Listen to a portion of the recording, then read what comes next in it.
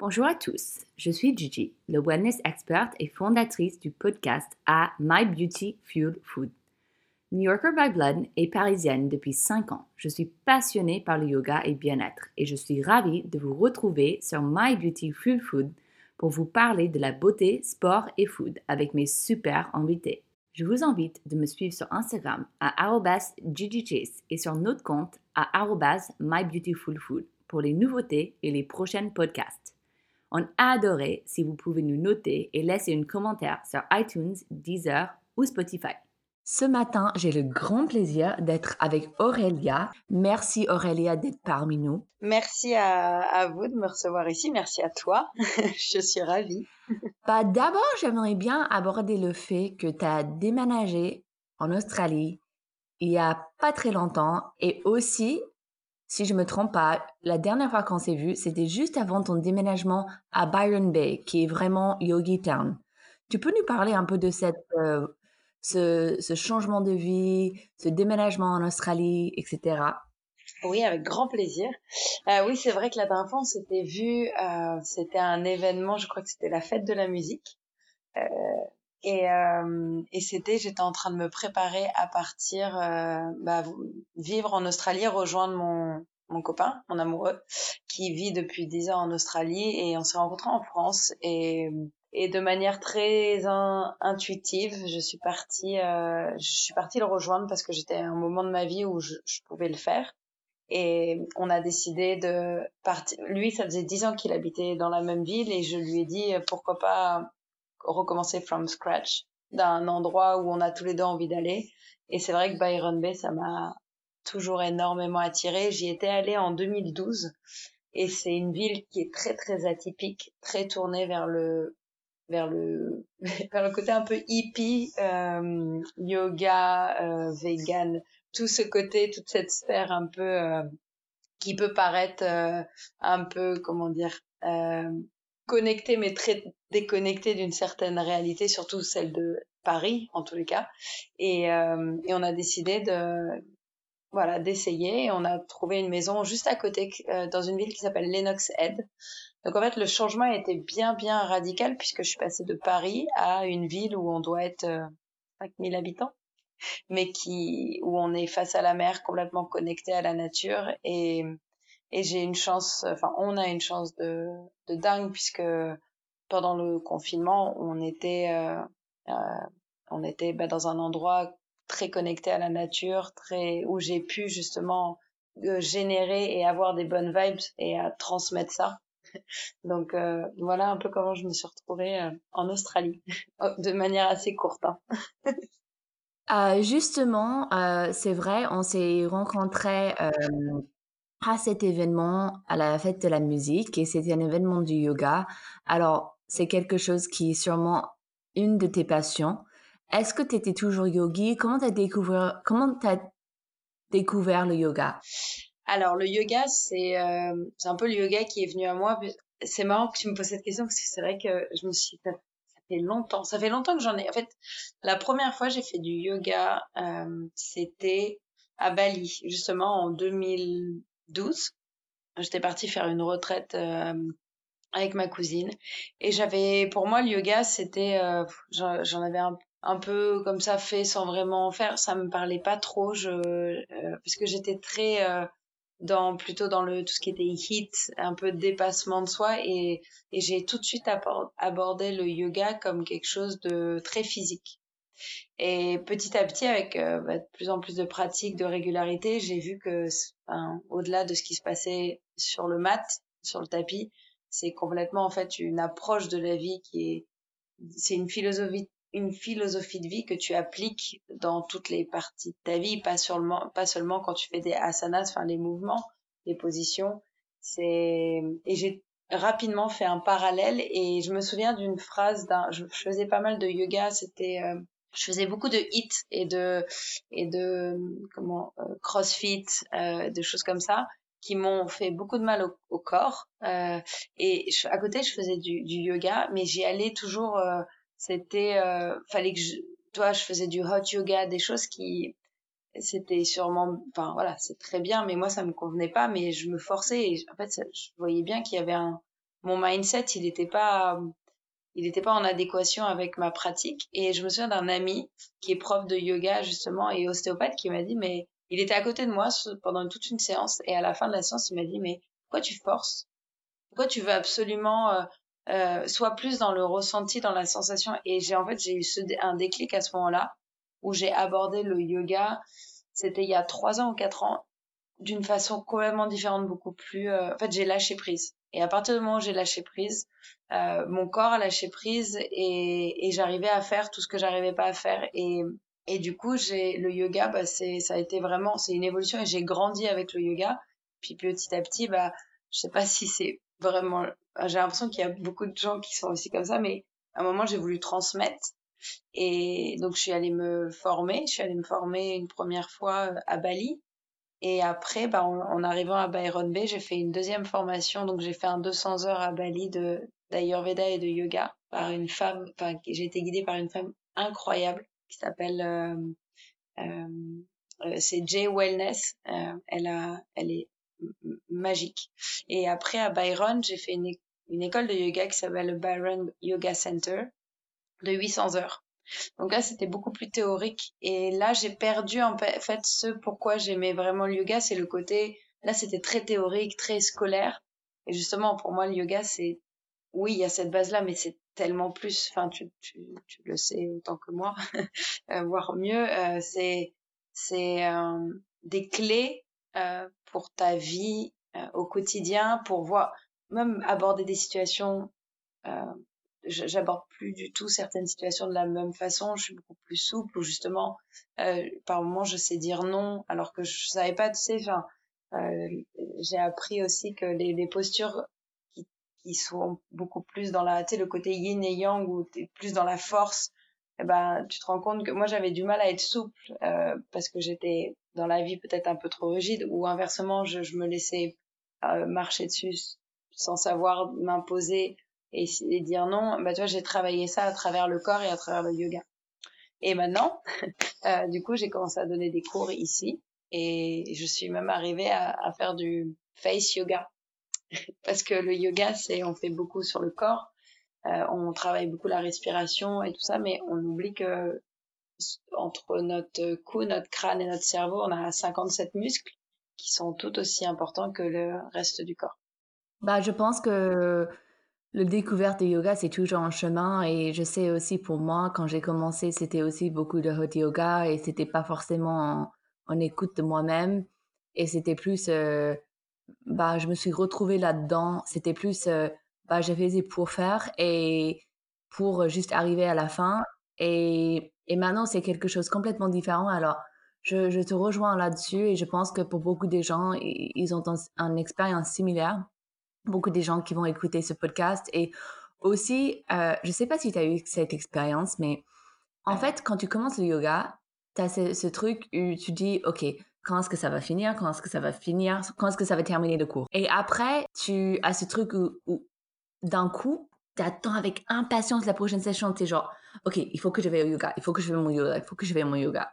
Et après, il y a ce déclic et enfin, alors je peux te retrouver totalement là-dedans. Par contre, le face yoga, c'est quelque chose que je viens de commencer à faire. Pourquoi tu as commencé à faire ce yoga? Qu'est-ce qui t'a inspiré là-dedans? Alors, le yoga, donc le yoga du visage, voilà. Enfin, le yoga, j'en faisais et tout. Et puis, malgré la méditation, le yoga, la respiration et compagnie, j'avais des gros problèmes de mâchoire. En gros, je suis partie, en fait, c'est un peu une histoire personnelle qui se transforme en face yoga, enfin, avec ma méthode, c'est que euh, j'avais des gros problèmes de mâchoire. C'est-à-dire que je serrais très très fort les dents la nuit. Je faisais même pas du bruxisme, c'est-à-dire je ne grinçais pas les dents, c'était TMJ. Enfin vraiment à me casser les dents et à avoir des migraines, à me réveiller le matin épuisée et surtout à avoir un visage qui commençait à être déformé parce que quand tu serres les dents, tu engages un des muscles les plus forts du corps, les masséters, et genre, ça te draine, t'épuise la nuit, et surtout, ça crée un visage qui est crispé. Et je m'en sortais pas, j'avais mis des gouttières, j'étais allée voir l'orthophoniste, le dentiste, et on me disait que je réfléchissais trop. bon, bah, ok, je veux bien réfléchir trop, mais je faisais quand même beaucoup. Peut-être j'étais stressée aussi. Ça a commencé quand j'ai monté une de mes boîtes à Paris chez Simone, où j'étais très stressée, je dormais peu, mais voilà, au bout d'un moment, enfin, je mangeais correctement, je faisais du sport, je méditais, et ça passait pas, en fait. Je comprenais pas, et un jour, on m'a dit, et ça, je pense que c'est une erreur, enfin, un regret que j'ai eu, mais bon, il fallait que je passe par là, c'est il y a un stomatologue, un médecin qui m'a dit, mais on peut régler ça en t'injectant du botox dans les muscles de la mâchoire pour que les muscles arrêtent de fonctionner et du coup que l'information arrête d'être envoyée au cerveau et que du coup le muscle ne se contracte plus automatiquement et au bout de 6 mois, bah, tu sais, le produit s'en va, donc tu auras perdu cette habitude. Je l'ai fait et ça a été genre un, une erreur parce que ok, je serrais plus des dents, mais du coup je pouvais plus sourire parce que tu souris avec une partie des masséters puisque tu souris avec d'autres muscles, mais tu utilises ça et je pouvais plus les utiliser. Du coup, mon visage a commencé un peu à se transformer et évidemment moi ça me paniquait parce que je voyais que ça. Évidemment extérieurement ça se voyait un peu moins, mais c'est vrai que mon visage s'est transformé et je savais pas quoi faire à part bon j'ai dû attendre 6 mois.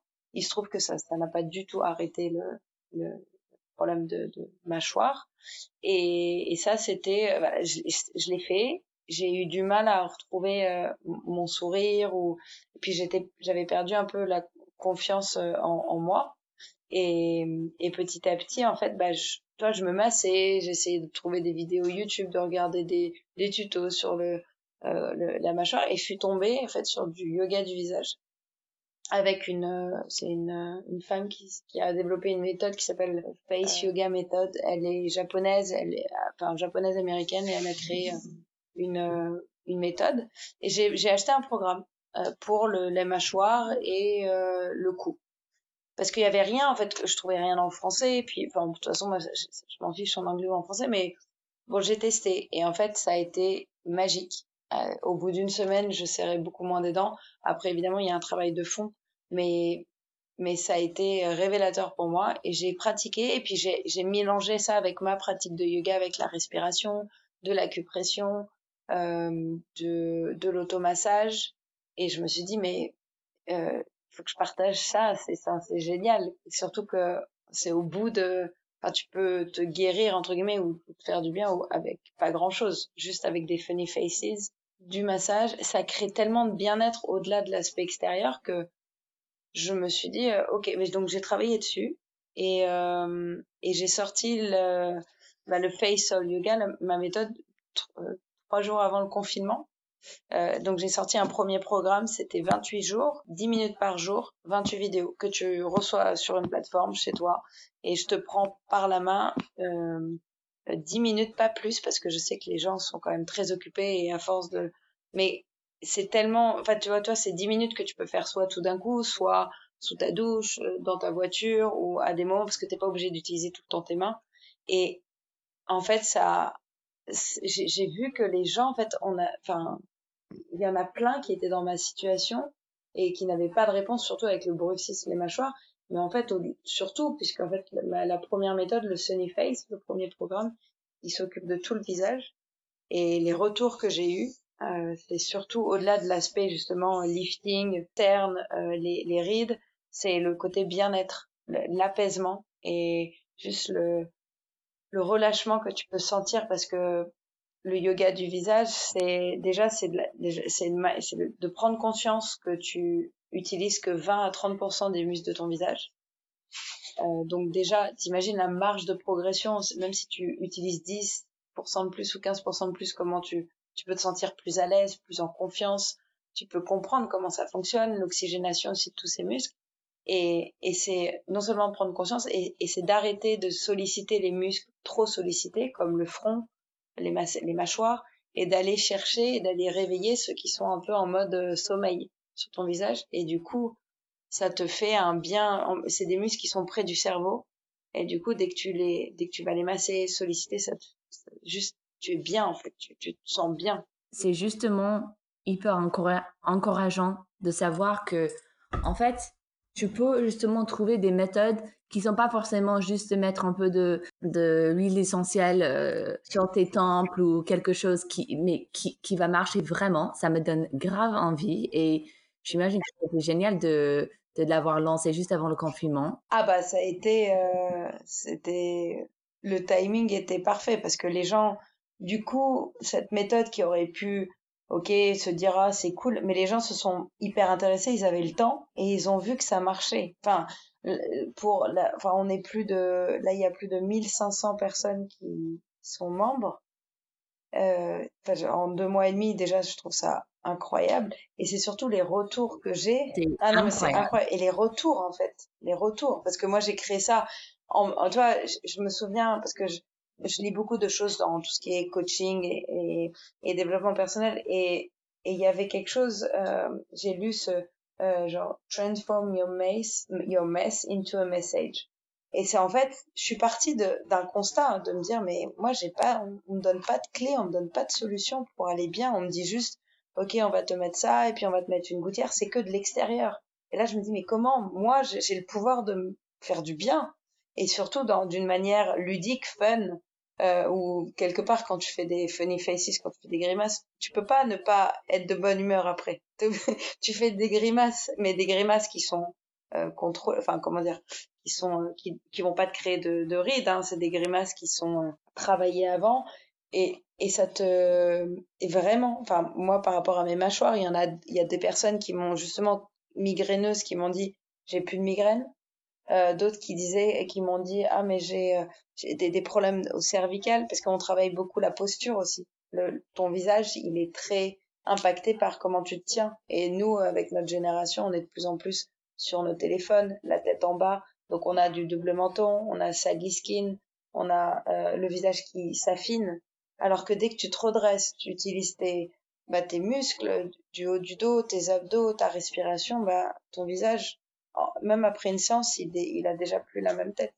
Et c'est hyper complémentaire avec tout ce qui est automassage, les facialistes et tout, mais c'est vrai que bah en confinement, tu pouvais pas aller te faire masser le visage. J'aimerais bien aussi revenir un peu sur ton passé. Euh, c'est vrai que, bah, on peut pas dire autrement, mais t'es un vrai soleil.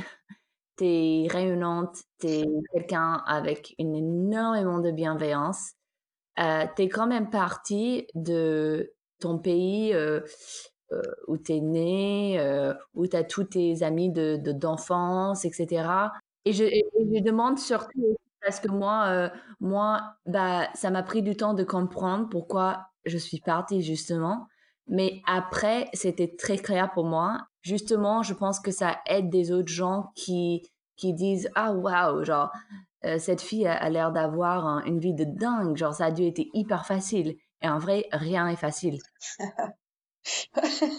Ah non.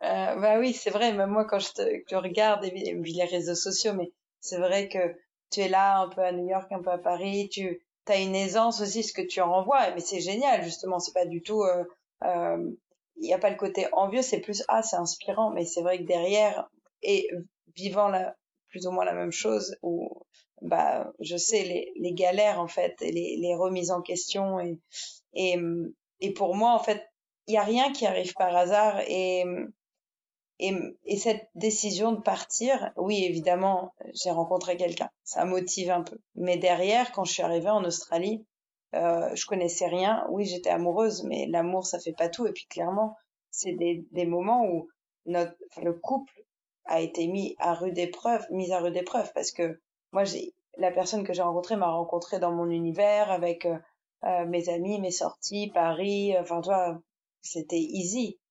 Et là, je suis arrivée, ok, j'étais au bord de la mer, mais j'étais loin de tout avec 10 heures de décalage, 24 heures à aucun moment je me suis dit j'ai un coup de mou, je rentre chez moi.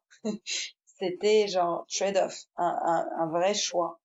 Et, mais je l'avais pas anticipé. Et quand je suis arrivée là-bas, franchement, ça a été dur. Ça a été dur parce que j'étais dans un moment de ma vie, et c'est pour répondre vraiment à ta question, où si je restais à Paris, ok, j'aurais continué à être dans le faire, faire, faire. Enfin, je sortais j'avais ma boîte avant à Paris, je m'étais associée à quelqu'un et il se trouve que on a eu des désaccords et je suis partie de cette boîte. J'ai revendu mes parts. Mais ça a été hyper douloureux, donc pour moi, ça a été un échec. Et puis, ça a été une rupture, ça a été hyper dur. Et même si je suis sortie de là avec un peu d'argent, mais j'avais un sentiment d'inachevé et puis surtout de mal-être, mais que je cachais complètement tu sais, Paris, une fois que il y a une sorte de, il y a t'as ton réseau. J'étais tout le temps sollicitée, mais pour quelque chose qui me nourrissait pas. Tu vois, j'étais à droite, à gauche les journées à tester des trucs et puis, mais je gagnais pas ma vie. Et surtout, je m'occupais pas de la blessure que j'avais en moi et je voulais pas m'occuper de ça parce que je savais que ça allait être violent. Et bah, comme quoi la vie est bien faite, j'ai rencontré quelqu'un, ça m'a motivée. Et sauf que derrière tout ça, c'était genre Aurélia, maintenant tu vas aller faire face aussi à toi, et puis te poser les bonnes questions et peut-être te demander pourquoi chez Simone ça s'est arrêté comme ça. Enfin, toi, juste me remettre un peu à ma place et me secouer. Eh ben, ça m'a bien secoué et ça a duré 1 an et demi. 1 an et demi où, en plus d'être de loin de ma famille, loin de mes amis, tu sais, tu pars et tout le monde te dit ah mais c'est génial et t'as ce côté où toi tu serres un peu les dents justement et tu dis ouais c'est génial. Mais là j'ai l'impression d'avoir un vide intersidéral en moi.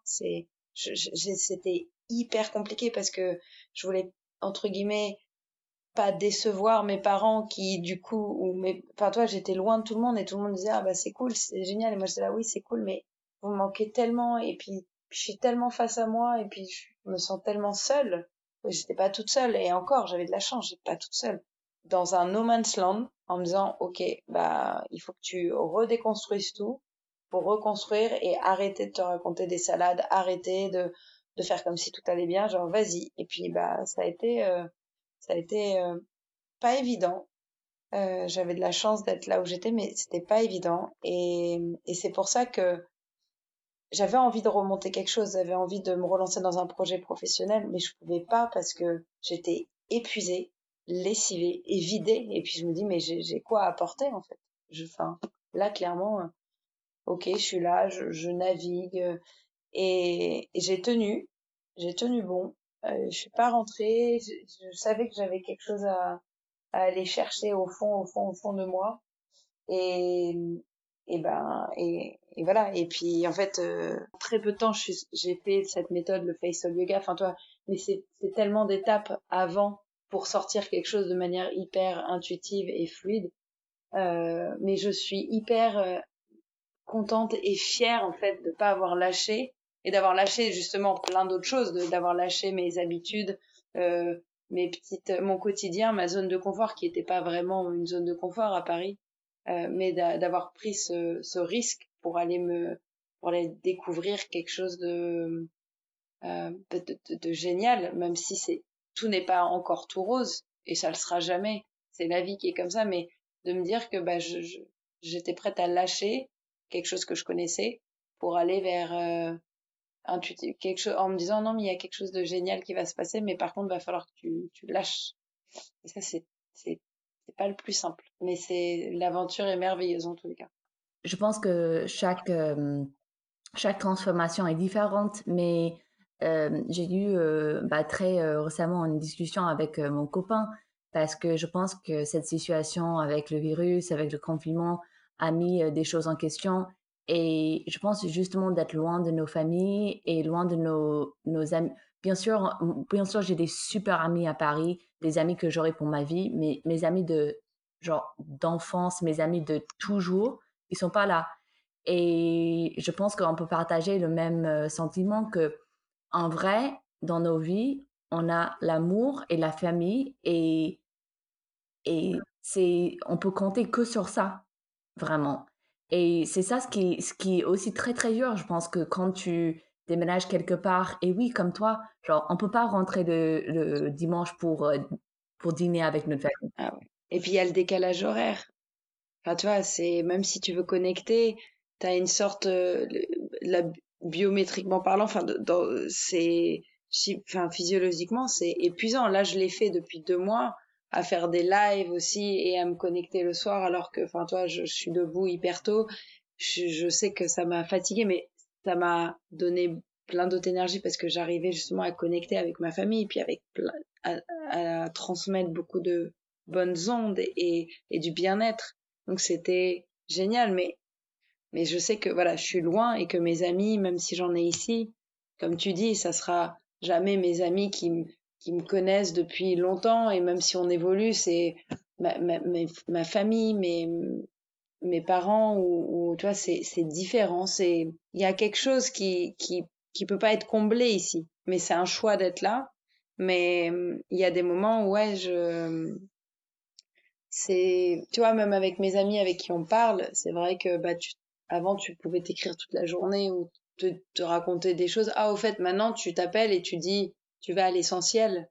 D'un côté, c'est bien, mais d'un autre côté, t'as aussi envie un peu de légèreté et de rester 2 heures au téléphone ou de dire, ah tiens, viens, on se retrouve. Et t'as même pas ce côté physique qui est aussi important. Tous les jours, en fait, tous les jours, je sais que je me réveille, bah, je sais que je suis loin de ça. Mais après, je construis aussi bah, mon clan ici, mon univers ici, puisque je suis accompagnée et j'ai beaucoup de chance. Mais il, toi, je me sens un peu, pas démembrée, mais presque.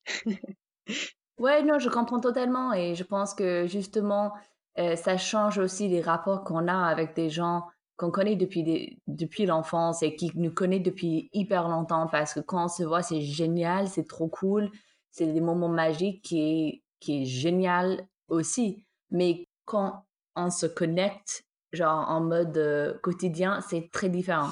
Ah, J'aimerais bien savoir tes routines. J'en suis sûre que tu as des routines très très ouf et cool. T'es face aux mers, genre je suis trop jalouse. je fais le matin, enfin c'est pas hyper original non plus, hein, mais je me réveille, j'ai de la chance d'être face à la mer, donc je regarde la mer, je vais respirer l'air de la mer et je me réveille avec un grand verre d'eau chaude, avec du citron et de temps en temps du vinaigre de cidre. Ça, je le fais tous les matins et depuis, ma mère faisait ça, donc je l'ai toujours fait. Et je me remets dans mon lit et soit j'attends 5-10 minutes ou toi juste j'observe ce qui se passe dans mon corps et je suis un peu à l'écoute de comment je vais aujourd'hui. Et sinon je médite je fais du respiration alternée et je médite. On médite ensemble avec mon copain. Je l'ai mis à la méditation. Enfin, il s'est mis à la méditation. On médite pendant 15-20 minutes. Et après, soit c'est direct douche, soit c'est genre 10-15 minutes de yoga où je m'étire ou un truc un peu plus genre speed, genre California Bar, quelque chose qui va me booster. Ça dépend de j'essaie quand même de pas aller à l'encontre de mon corps, toi, d'être un peu à l'écoute. Mais sinon, ouais, le matin, j'adore ces petits rituels où je me booste, je me booste avec un peu de méditation, un peu de yoga, douche qui se termine toujours par un grand jet d'eau froide tout le temps pour booster mon corps. Et en général, après, je me mets à bosser. Et voilà un peu ma routine du matin qui est pas hyper originale et que je rajoute aussi, si, je rajoute des jus de céleri. Le matin, ça fait beaucoup, beaucoup de bien à Jean. Mais voilà, le matin, c'est un peu, je pourrais passer beaucoup plus de temps à contempler et à rien faire, mais après, comme on bosse de la maison, j'essaye d'être hyper carré pour pas me perdre toute ma matinée à rien faire. Donc j'essaie d'avoir une routine quand même un peu courte. Je comprends parce que sinon, bah je suis pareil. Genre avant, je bossais pas forcément à 100% en télétravail du tout. Et maintenant que je suis 100% chez moi, je pense que le confinement m'a fait un bien fou parce que sinon, bah je pense que ma routine du matin, ça peut durer des heures et des heures. Alors, Ouais, mais du coup, c'est pas efficace. toi, tu te sens pas efficace, quoi. Et de toute façon, même si t'es pas la première personne qui fait du jus de céleri et un grand verre d'eau chaude, bon, c'est des routines qui marchent bien, qui réveillent bien, alors on s'en fout. Alors c'est cool. Ah ouais, mais c'est vrai que c'est quelque chose que je fais, mais depuis hyper longtemps, en fait. Et parce que j'ai vu ma mère faire ça. Donc, et le celery juice, c'est Iman de Kevin Coconut, bien sûr, qui m'a montré et dit, c'est génial, il faut absolument que tu t'y mettes. Et pour ceux et celles qui écoutent, c'est horrible la première semaine. Après, en fait, le palais s'habitue. Et moi, ça m'a énormément aidé à m'enlever cette habitude de grignoter des choses sucrées. Ça m'a plus amené vers du salé et surtout à moins grignoter. Et c'était aussi pour la peau, le transit, la digestion, c'est incroyable. Vraiment. Le soir, est-ce que tu as des routines? Le soir, alors c'est soit ici le soleil il se couche tôt. Donc tu vois là il est 17h30 et il est couché depuis 20 minutes. Donc les soirées sont un peu longues, mais parce qu'on va en plus on rentre en hiver. Mais sinon le soir en général, moi j'adore cuisiner donc je cuisine, ça me détend. Je teste des recettes ou des choses comme ça. Je suis très, ouais, j'adore boire un verre de vin rouge. Je sais que c'est hyper, c'est pas bon, tu sais que je suis très française pour ça. Donc ça, j'adore faire ça. Je prends toujours pareil une bonne douche parce que j'adore ce rituel sous la douche. Ça peut durer, mais même pas une minute, mais je me mets sous la douche et je me lave un peu. Bon, je me lave, ok, mais dans ma tête, en fait, je fais comme un nettoyage de mes pensées, du stress que je peux avoir, et et je visualise que le stress s'en va de mon corps. Et je sors de la douche un peu régénérée en mode, ah, c'est vraiment, mais tu vois, c'est vraiment, tu te mets sous la douche et tu visualises que l'eau te nettoie de plein enfin, de tout ce stress que tu peux avoir emmagasiné dans la journée. Et ça, j'aime bien, ça c'est mon rituel du soir. Toujours pareil, je termine par un grand jet d'eau froide parce que ça apaise le système nerveux. Euh, Autant le matin ça te booste et le soir ça t'apaise. Et je me pose 5-10 minutes tous les soirs. Alors pas forcément avant de dormir, mais à un moment dans la soirée, avant de manger, où je fais une petite méditation ou juste une respiration. Juste d'apprécier en fait ma journée, même si j'ai eu des galères ou si j'ai l'impression de ne pas avoir été productive. Mais je dis merci.